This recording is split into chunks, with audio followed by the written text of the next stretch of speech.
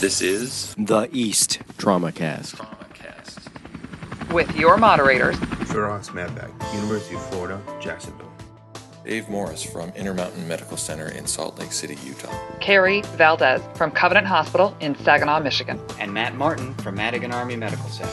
This program brought to you by the Online Education Committee of the Eastern Association for the Surgery of Trauma.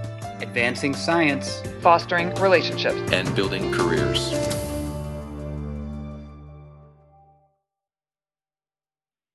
Hello and welcome to another edition of the TraumaCast. I'm glad that you could join us today. Ultrasound has been described as the stethoscope of the 21st century. With the rise and widespread adoption of FAST in trauma, some surgeons have become adept at incorporating this modality into the trauma evaluation. The next frontier is extending the utility of FAST and EFAST with evaluation of the pleural space, and more specifically using ultrasound to help guide the ongoing resuscitation of injured and critically ill patients, not only in the trauma bay, but also in the OR and the ICU. My guests today have special interest in incorporating ultrasound into resuscitation. I'd like to welcome first Dr. Charity Evans. Charity, would you go ahead and introduce yourself? Absolutely. Thank you for inviting me to be here. I am Charity Evans. I'm a trauma surgeon at the University of Nebraska Medical Center here in Omaha, Nebraska. My interest in ultrasound is basically extended from my training. I think like many surgical residents and critical care fellows, we're introduced to it, and now that I've been in practice approximately 5 years, it just is a great way to expand what we're able to offer our patients and to assist with our clinical decision making. And I agree with what was said, that I do think it's the wave of the future and that it is eventually going to be the gold standard in several areas of what we do in critical care medicine. So it's fun to be on the front end of that. Great. Well, thanks for joining us, Charity. And also joining us is Dr. Benjamin Christie. Benji, why don't you go ahead and introduce yourself as well? Hey, thanks for having me. I appreciate the opportunity to participate. My name is Benji Christie. I'm a trauma critical care surgeon from Macon, Georgia at Madison Health, the Mercer University School of Medicine. I'm the associate director for trauma there as well as the program director for surgery. I was exposed to ultrasound in my fellowship and had an outstanding mentor who was a former cardiologist and CVICU intensivist, and really sort of shaped an understanding of the opportunity that ultrasound could be, specifically in the FTICU and trauma bay. And we use it regularly on our service, and our interests are establishing a sense of learning curve, and also like developing methods for ensuring our residents and fellows can exit our programs with a background that allows them to be credentialed for this, as credentialing guidelines seem to be tightening around the country. Okay, great. I'd also like to recognize that this TraumaCast and a future webinar have been generously sponsored by an educational grant from Imacor, which is the maker of the HTEE probe for or use in the ICU, and we'll be talking about that a little bit later, but we'd like to acknowledge them and thank them for their generous donation.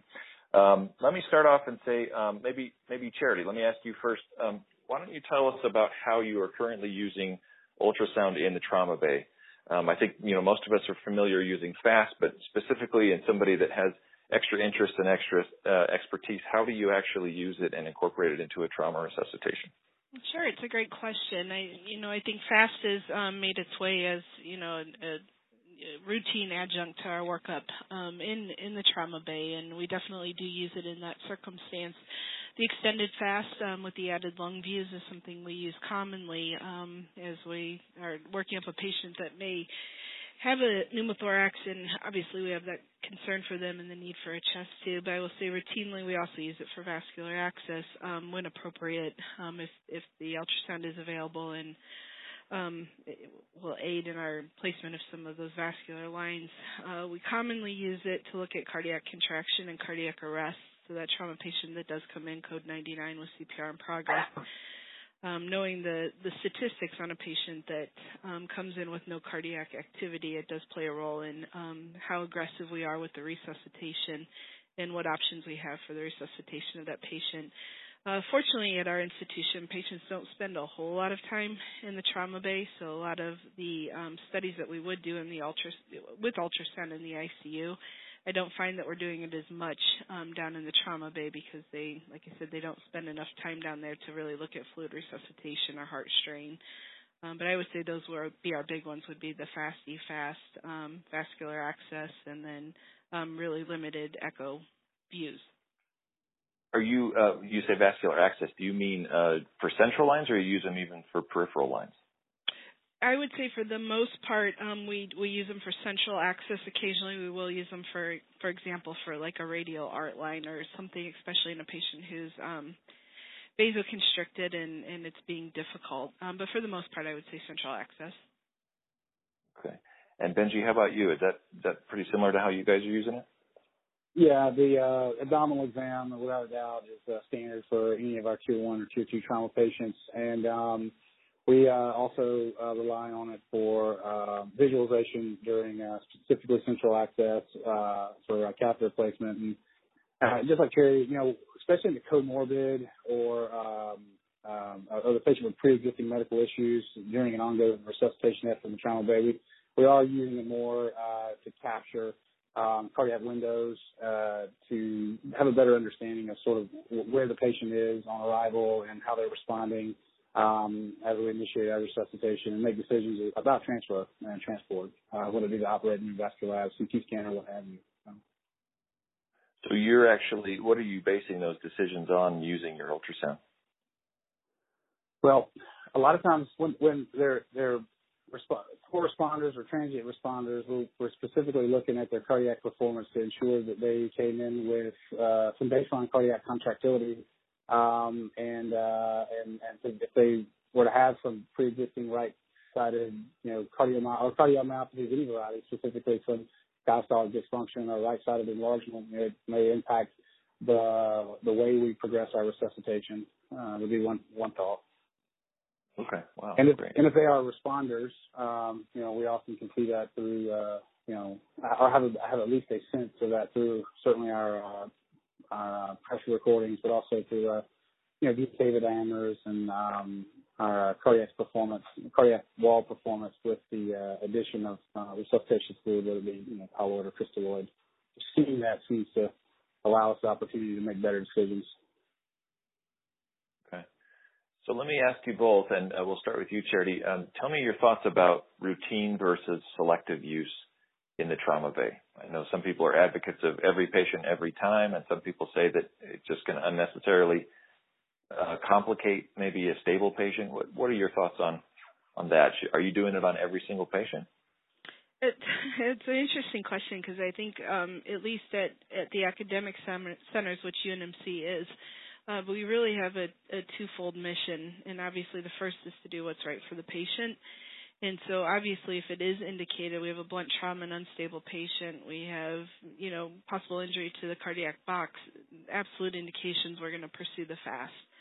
On cases that, technically wouldn't fall under the protocol for FAST, it really becomes a decision for me, at least as an attending, as faculty, as a real-time decision that if performance of the FAST is going to delay something that actually is going to change my treatment.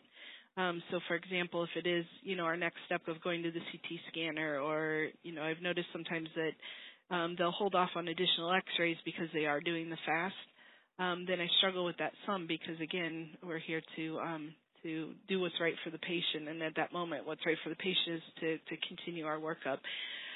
The flip side of that is our educational mission, and the truth is that it's pretty well published that the accuracy, the sensitivity, the specificity of FAST only improves as the person does more. And so I think in those cases where it is an opportunity, then it's reasonable to go ahead and do the FAST so that the people that are routinely doing FAST are getting the experience that they need, specifically both the surgery and the ER residents.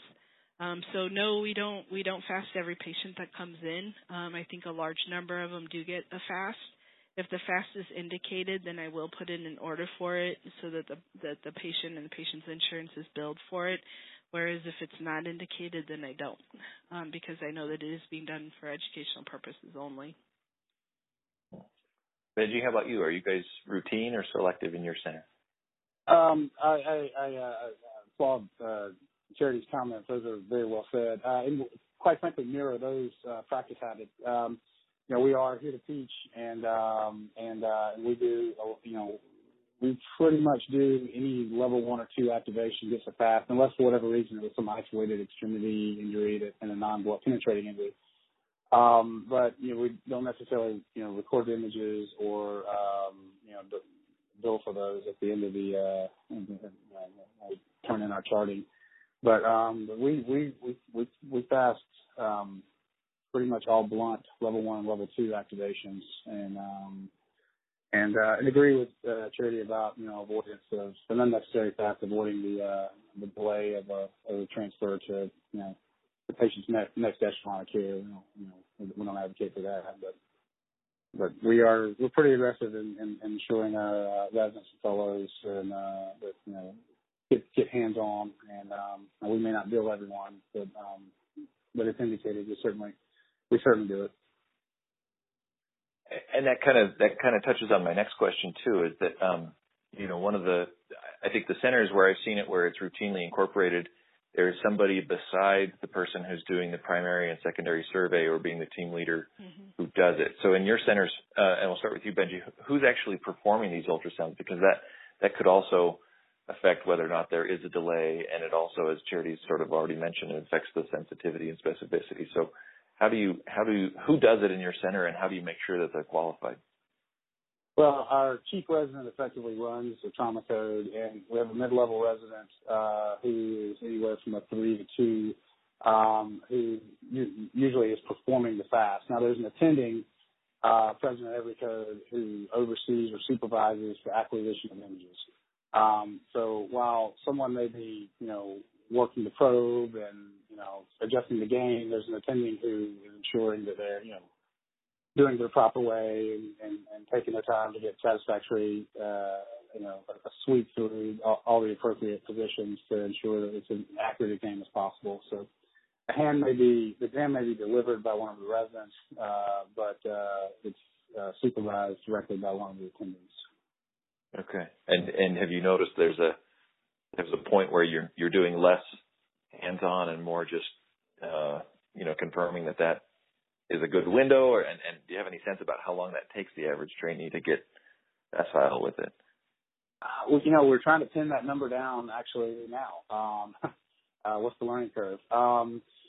It goes back to the more you do, the better you get at it, and I feel like most of our PGY3s are facile at giving proper images and catching all the cul-de-sacs the proper way, taking the time to ensure that they sweep with absolute certainty. The younger guys are trying to just put it in the right place, find the kidney, find the spleen, there it is, but maybe not necessarily performing the most thorough exam, and that's where the attending then steps in to show them the technique to adjust their film, to adjust their field, to slowly sweep through, to check posterior, anterior, superior, inferior. And that's, again, a long way around answering your question. It's a hard number I'd be guessing right now on how many fasts it takes the young resident to become facile. I'm not certain of that number in our institution, but I know our PGY3s are pretty reliable. Charity, what are your thoughts? Who does it in your center? So currently in our center, it usually is an upper-level ER resident, and the ER attending is watching over the shoulder, both at the views. I would say, in my experience, the learner tends to do better with obtaining the view than interpreting the view, so that they do learn where the probe goes, but they're not always sure what they're looking at. And so I think as they see more injuries, so for example, we had a recent young lady who came in with a pretty significant pelvic injury. And so the pelvic views around the bladder were really interesting because most of it was retroperitoneal. She did have some free fluid, but their interpretation of that was not that because they don't, having not seen that image as often. So I think, as Benji said, the faculty presence is very important because it really comes down to the interpretation of what they're seeing, obtaining the image and the interpretation. Interesting. Of the places that I've been to, I did all of my training at a different location. One place we went to, a certified ultrasound tech did every single fast. And so our confidence in their ability to gain an image was actually pretty high because we knew that this was their only job. And so it just was a different approach to how to do FAST in this circumstance. Here, like I said, the ER residents probably do a majority of them, which I think is in some ways not great for the surgery residents because I think many of them will find themselves at an institution where it will be them. And that time to get that education and to be under the umbrella of people who can protect you is now.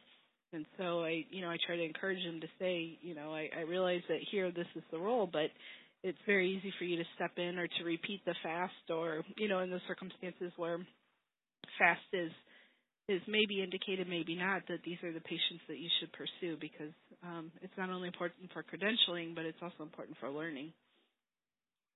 So, Sharon, I have a follow-up question to that because in my travels and my training in different places I've worked, it seems to me that in many cases the emergency medicine residencies have done a better job incorporating ultrasound training into their training programs than many surgery programs. And it sounds like maybe that's kind of what I'm hearing also from you. Do you think the surgeons have we fallen behind a little bit? Do we need to kind of rethink how we're incorporating ultrasound into surgical training overall?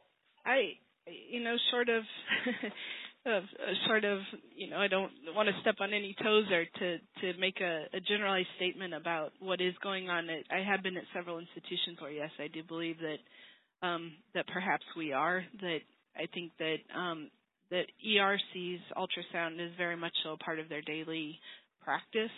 Whereas I feel like in surgery, there's a number of areas of surgery, several silos that don't use ultrasound very often. And so it seems to me that we could. I know that there are several ER programs that they do. They really push it. They have ultrasound. It's a fellowship off of Right. ER. And so that approach is going to push people in that direction to say, and I've seen some of them that their entire month, their entire rotation will be only to walk around the ER and do ultrasound exams. And so it really does bring up an issue because we've seen it. So take trauma, put that aside. We've also seen it in our gallbladders. And so, we'll get a call on a patient who has an acute cholecystitis. I'll pull up the chart. There's no ultrasound. I'm like, well, where are you getting this diagnosis? Oh, we ultrasound the patient. And so it brings up an interesting dilemma in terms of how that work is divided. But yes, I think that we, as surgeons and as surgical residents, that we should push this technology because, like I said at the beginning, I think it is a part of our future. Yeah. Now, Benji, it sounds like in your shop you guys are using it for a lot of stuff with surgical residents. So maybe you're the flip side. Maybe you guys have incorporated it more. And I'm interested to hear how you actually go about that. How do you accomplish that? Well, we don't have an ER residency is one way. But I agree with your assessment. Is the ER physicians, the younger ones that have joined this large group that staffs our ER, they are very aggressive and they seem to be very confident in their skill set with ultrasound. But we don't have an ER residency, so we don't have to share that. So we don't cross-pollinate, opportunities with anybody really in our trauma patients. So we sort of stand alone in the hospital as it relates to our trauma and critical care service, and because of that, the opportunity to do as much or as little with ultrasound, the residents they can gauge that, but we push it. It was pushed when I was a resident, and through one of my mentors, and we all are believers in it as a faculty, and we had simulation experiences, we have standardized patient experiences, and we try to get them, looks that are practice-based as well as, in the acute care setting in the trauma bay itself. But we don't have to share, I guess, is another way of looking at it. So do you, Benji, do you have a specific ultrasound course that you put people through? It sounds like maybe you have some curriculum already or something. We do have a rough curriculum that it's sort of born out of our simulation lab. We early in the residence experience at PGY 1 year, in fact, they start working with it during their orientation week, as a matter of fact. They learn cell technique and how to set up a line, practice a line. We have these sort of milestones that we ask them to sort of begin participating with, and and ultrasound is one of them. And so obtaining the views for the FAST is the sort of the rudimentary element of their first exposure. Once we're comfortable, once everybody's had several rotations through this facet of the sim lab, we arrange for some standardized patients to come and participate, and they're through the once or twice or through the Mercer University School of Medicine, and other times they're actually a patient who's like on PD, and they're peritoneal dialysis. They just don't drain that morning, and we let the residents sort of find the fluid. It's not hard, but just to see that. Because it won't be long before they'll be rotating through the trauma team and may be asked to, perform the FAST, during a serious code. And that sort of is where the curriculum, starts. Now, we've had some residents who obviously demonstrated the deficiency in performing the exam or understanding it, and they get more sort of one-on-one time with the supervising attendant. And it goes back to the sim lab and sort of rehearses some of the same milestones about image acquisition and understanding the non-biology of the machine and going back to identifying anatomy. But that's the thrust of our curriculum, and then we supervise them how they do it in real life, and have debriefings when it's done. So. Charity, do you guys put your residents through a formal ultrasound course, or is it all just hands-on on the job training? There are days of resident education that are dedicated both to echo and to ultrasound. So I would say there's probably a larger focus on vascular access and the use of ultrasound there. But there is a short course, so a several-hour course that is on FAST, and some use of echo. I would say it's more introductory than it is, teaching some hard techniques. Yeah. Charity, what about credentialing for yourself? Are you credentialed in your hospital to do these, capture the images, bill for these images, and if so, how did you go about getting that credentialing? I am not currently. No, I'm not. But when I look at our credentialing here at UNMC, echo is considered a non-core privilege, so it isn't bundled into being a trauma surgeon or a critical care specialist. And that qualification does require formal training either during fellowship and documentation of that, or a post-fellowship course and documentation of completion of 5 procedures with somebody who does possess that privilege. And I haven't taken that route. I, unfortunately, and this is a call out to those who are in training, to really document what it is that they're learning. And, I know that we have case logs, so on and so forth, but I think, at least for myself, that I chopped it up to part of the job, so it wasn't something that I set out to say, look, I did an ultrasound today, I did a FAST exam today, this is what it looked like. So we have to be able to show that training during fellowship or completion of a course, which I have not done yet. And then, like I said, to be observed for a period of time. And then in order to maintain that privilege, there has to be documentation of at least 10 procedures per year. So while we do use it, I don't bill for it, but we will use it as a part of our decision making. All right. Benji, do you have privileges like Charity's talking about? Yeah, I would imagine every hospital and credentialing committee is sort of built differently. The abdominal ultrasound, the privilege in our core credentialing packet is part of our trauma surgery, our critical care, credentialing overview. Nobody, and I've been around this institution now for a reasonable amount of time, never seemed to set off any alarms with any of the critics of those applying for credentialing. Now, when we started doing transthoracic echo and HTU, that did initiate some debate.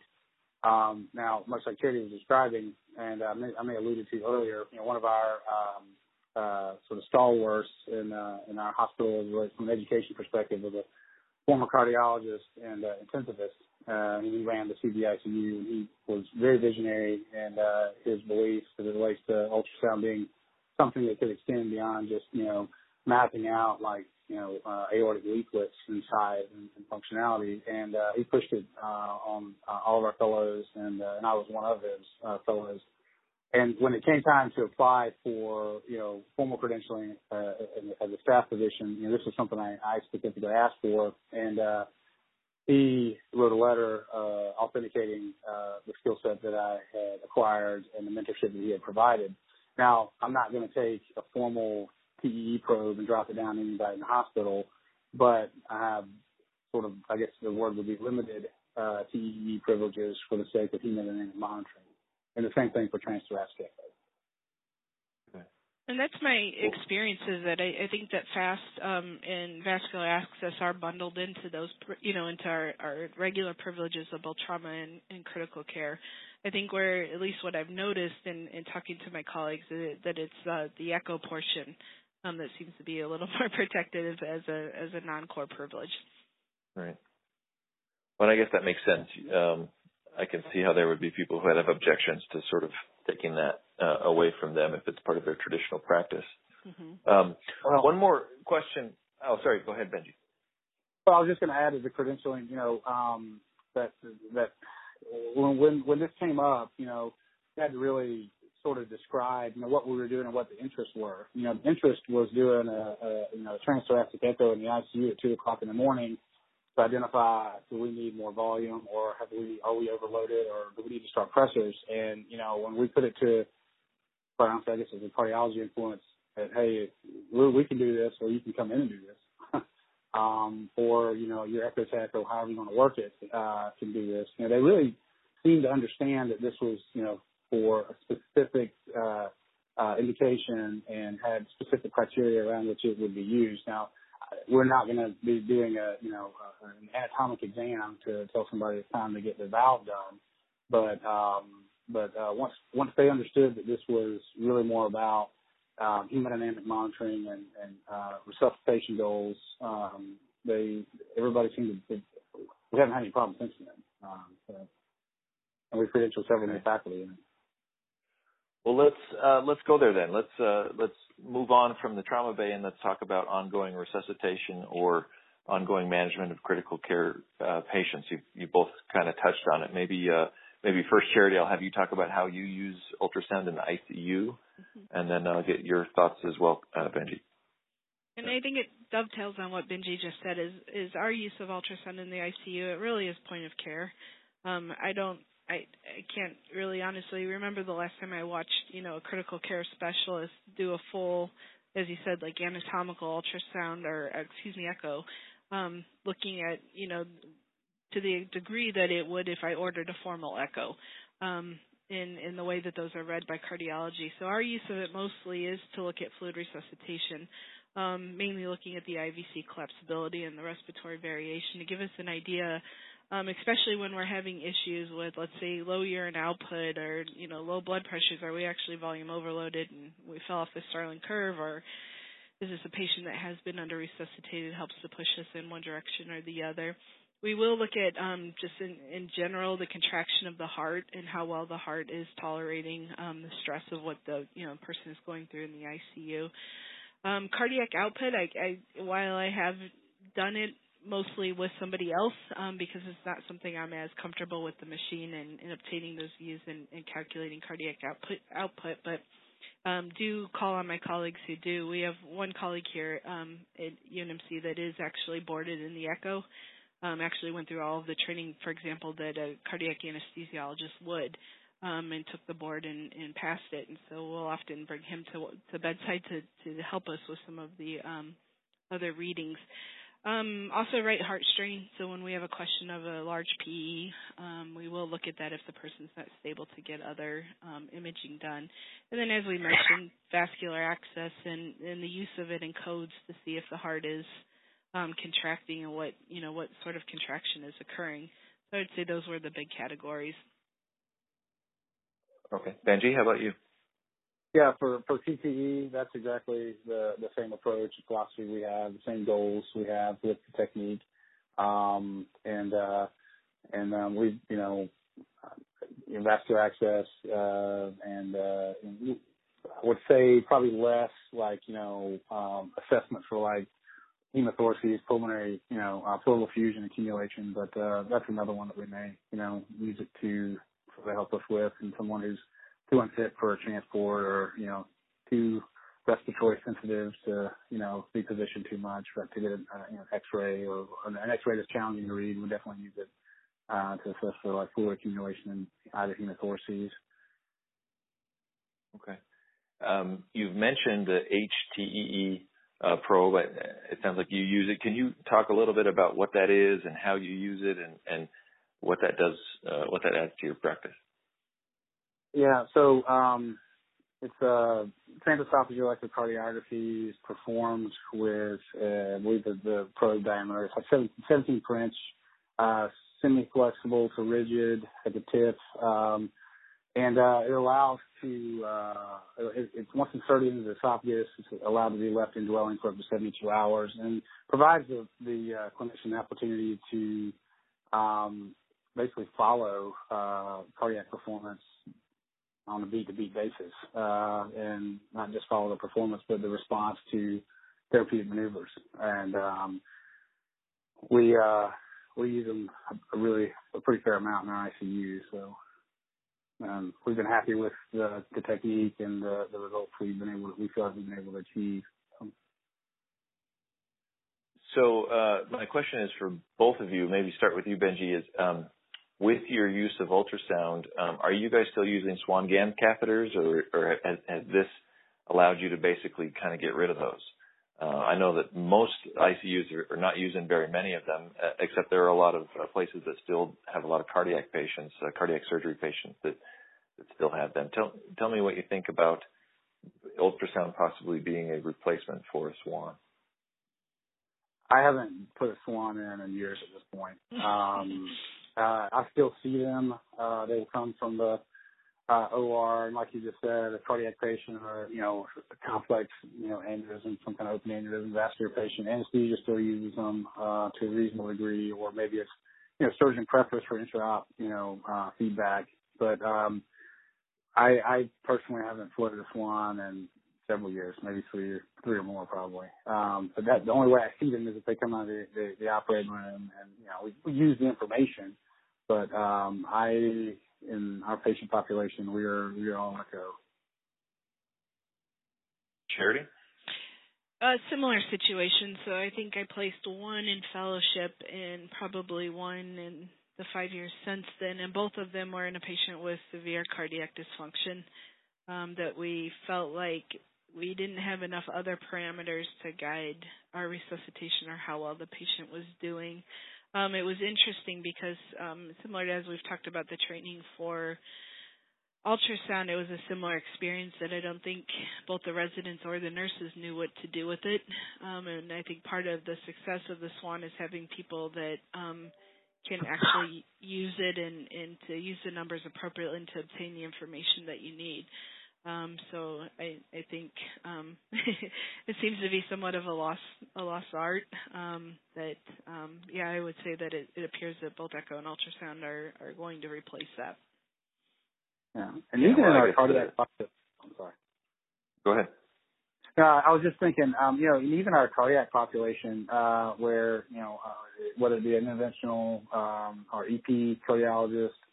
They're just anecdotally, I noticed that they're using them less as well. So they literally just almost seem to come from the operating room for, some type of, post-cardiac procedure or a big aneurysm where, it was going to be a challenging, intra-op management strategy for anesthesia. And overall, I would say as an institution, our volume, I don't have numbers for it, but anecdotally, I would say it's a rarer thing to see now.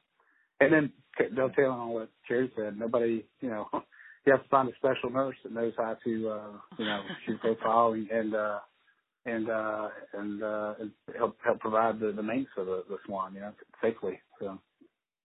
Yeah, it's just kind of funny. I remember during my residency, at least, there was still the days of there was ice water in every room, right? Because they were doing the ice water injection to check the cardiac output. So it's crazy even in. It's not like I'm an old gray-haired kind of guy, but even in that short of time, the practice has really dramatically changed. Like we were saying for the residents too, I remember, having a huge spreadsheet where because really the information, how it changes over time, gave us more information than anything else. And so with this patient, we're, trying to describe this process of, okay, let's look at these numbers, and every hour, and they're looking at me like, you do what? I'm like, we're going to chart this over time. We're going to watch how this changes. This is how we're getting our information. So it really was just a lesson in frustration. Yeah. But are either of you using NICOM, and how does that kind of interplay with your ultrasound use? We are not using. No, neither one. Okay. All right. Benji, for the HTEE probe, who places that probe, and can you kind of walk us through that a little bit? This isn't meant to be a instructional podcast. Please, nobody listening, go and try to place it based on just listening to this one podcast. In fact, we are going to, in the near future, hopefully in the next month or so, have a live webinar specifically about ultrasound, but also about the ins and outs of how to use the HTEE probe, how to interpret the images, and other ultrasound use that I hope those listening will sign up for and come participate with. So watch for that to be advertised. But so anyway, Benji, back to my question to you: how do you place it? Who places it? And what are sort of the pearls that you can share with us about that? It's effectively like placing an OG tube, and honestly, that can be the most frustrating part of using it, is just getting the thing down. It's flexible at the tip, it's semi-rigid the further up the probe you get, but once you get to the base of the esophagus, you just advance it essentially the mid portion of the esophagus to gather your views. It does take a little time to get that sense of tactile feedback. Meaning where your probe is positioned appropriately, and you just have to slowly advance. And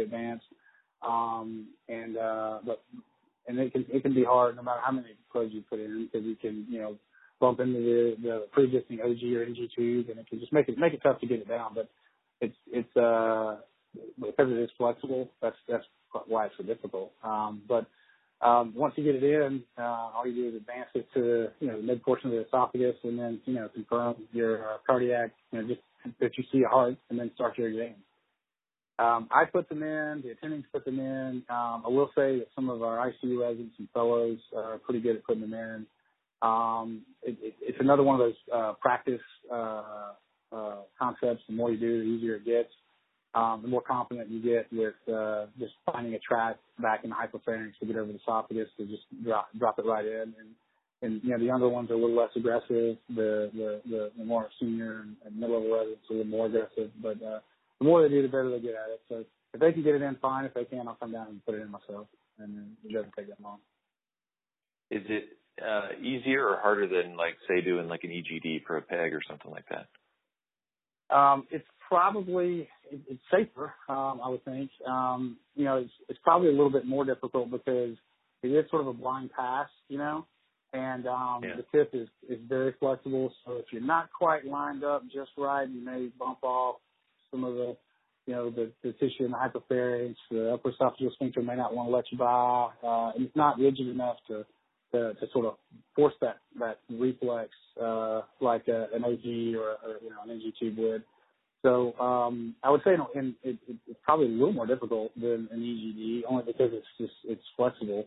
But again, once you've felt it pass a couple of times well and easily, the tactile feedback it's easier.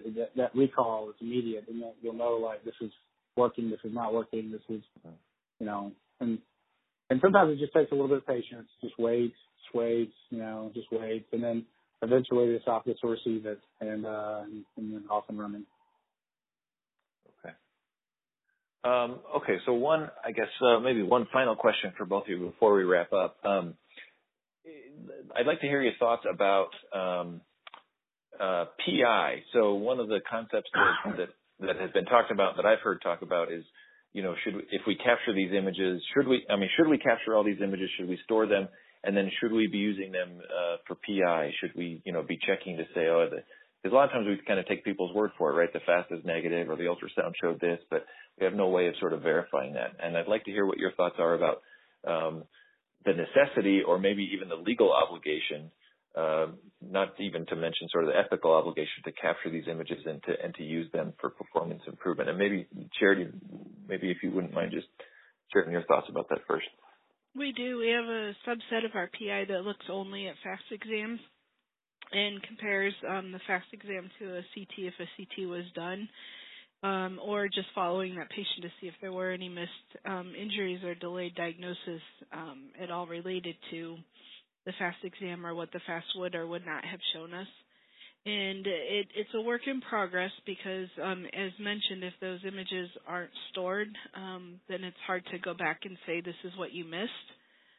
And so we've had some lengthy conversations with the ER and with radiology of what to do with those images and how those images, where they would go, and how the images would be used, who would read them, would they be overread, all of those questions. So I would say at this point it is a work in progress, but I agree with what you said, that I do think it should be a part of the PI process because we are making real-time and sometimes life-threatening decisions based on what it is that we think the FAST showed us.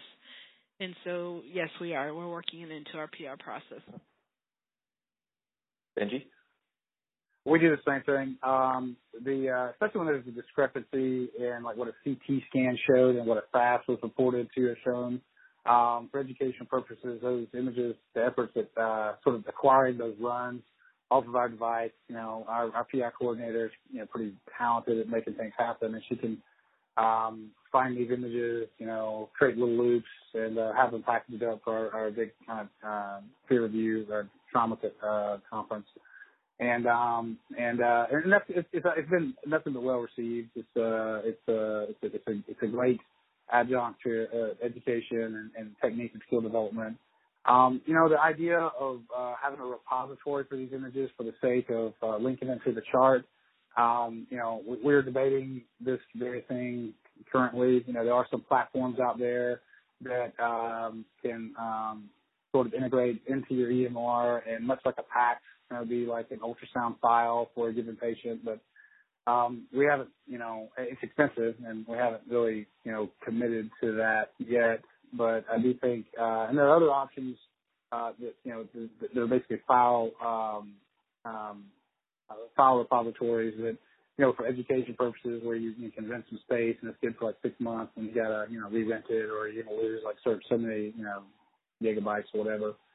And we're looking at these things now, but to be honest with you, I can't say we're super comfortable with having the images in the dedicated repository in our EMR right now. I don't think, I'm not sure we have a platform to do that well with. And there are some, things to consider. That becomes part of the formal medical record, and the accuracy of the images and the decision that was made off of it.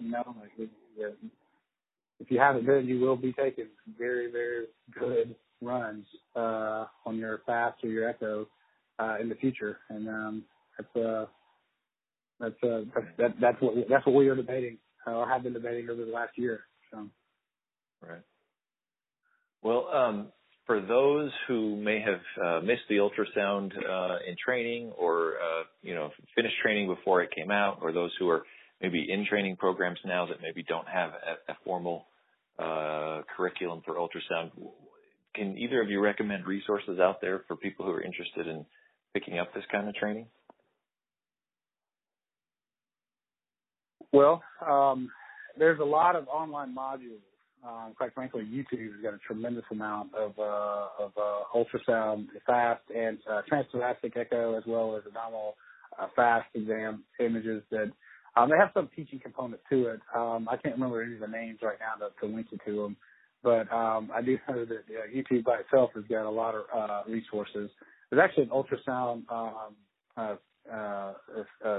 won't say it's a curriculum, but Stanford has got it's been free to public access for a while. I'm assuming it still is, and I've looked at it several times. It has a lot of very, cool kind of images and different types of pathology and sort of what anatomy, normal anatomy, transfixed with this abnormal anatomy. And there's a lot of good mental jumping jacks that can be achieved through, I would say, the Stanford website or YouTube in general. And I know for HTE, the Amacor website actually has got they have a lot of education material. It's pretty solid. And we reference our residents to that website as well. And I would say that, I mean, they're more costly than YouTube or some of those, free online sources, but Society of Critical Care Medicine has both self-directed learning, like the online module approach, and several live classes for hands-on approach to the use of ultrasound, specifically with echo. Now that you said that, I agree totally. That's a good call. And the college is actually, American College of Surgeons has got a course that I believe at every Congress pops up that I've had a couple peers go to that have come out, feeling much better about their understanding of, not just the FAST exam, but transthoracic echo as well. And it's been at least our experience. We were talking about resident education earlier, that if the residents come on with no knowledge whatsoever, it's difficult to make much progress in what time we have with them. So I think that even, if it is through online videos, whatever is available, coming in with at least knowledge of the probes and of the different views and some of the terminology and what the machine looks like greatly enhances learning.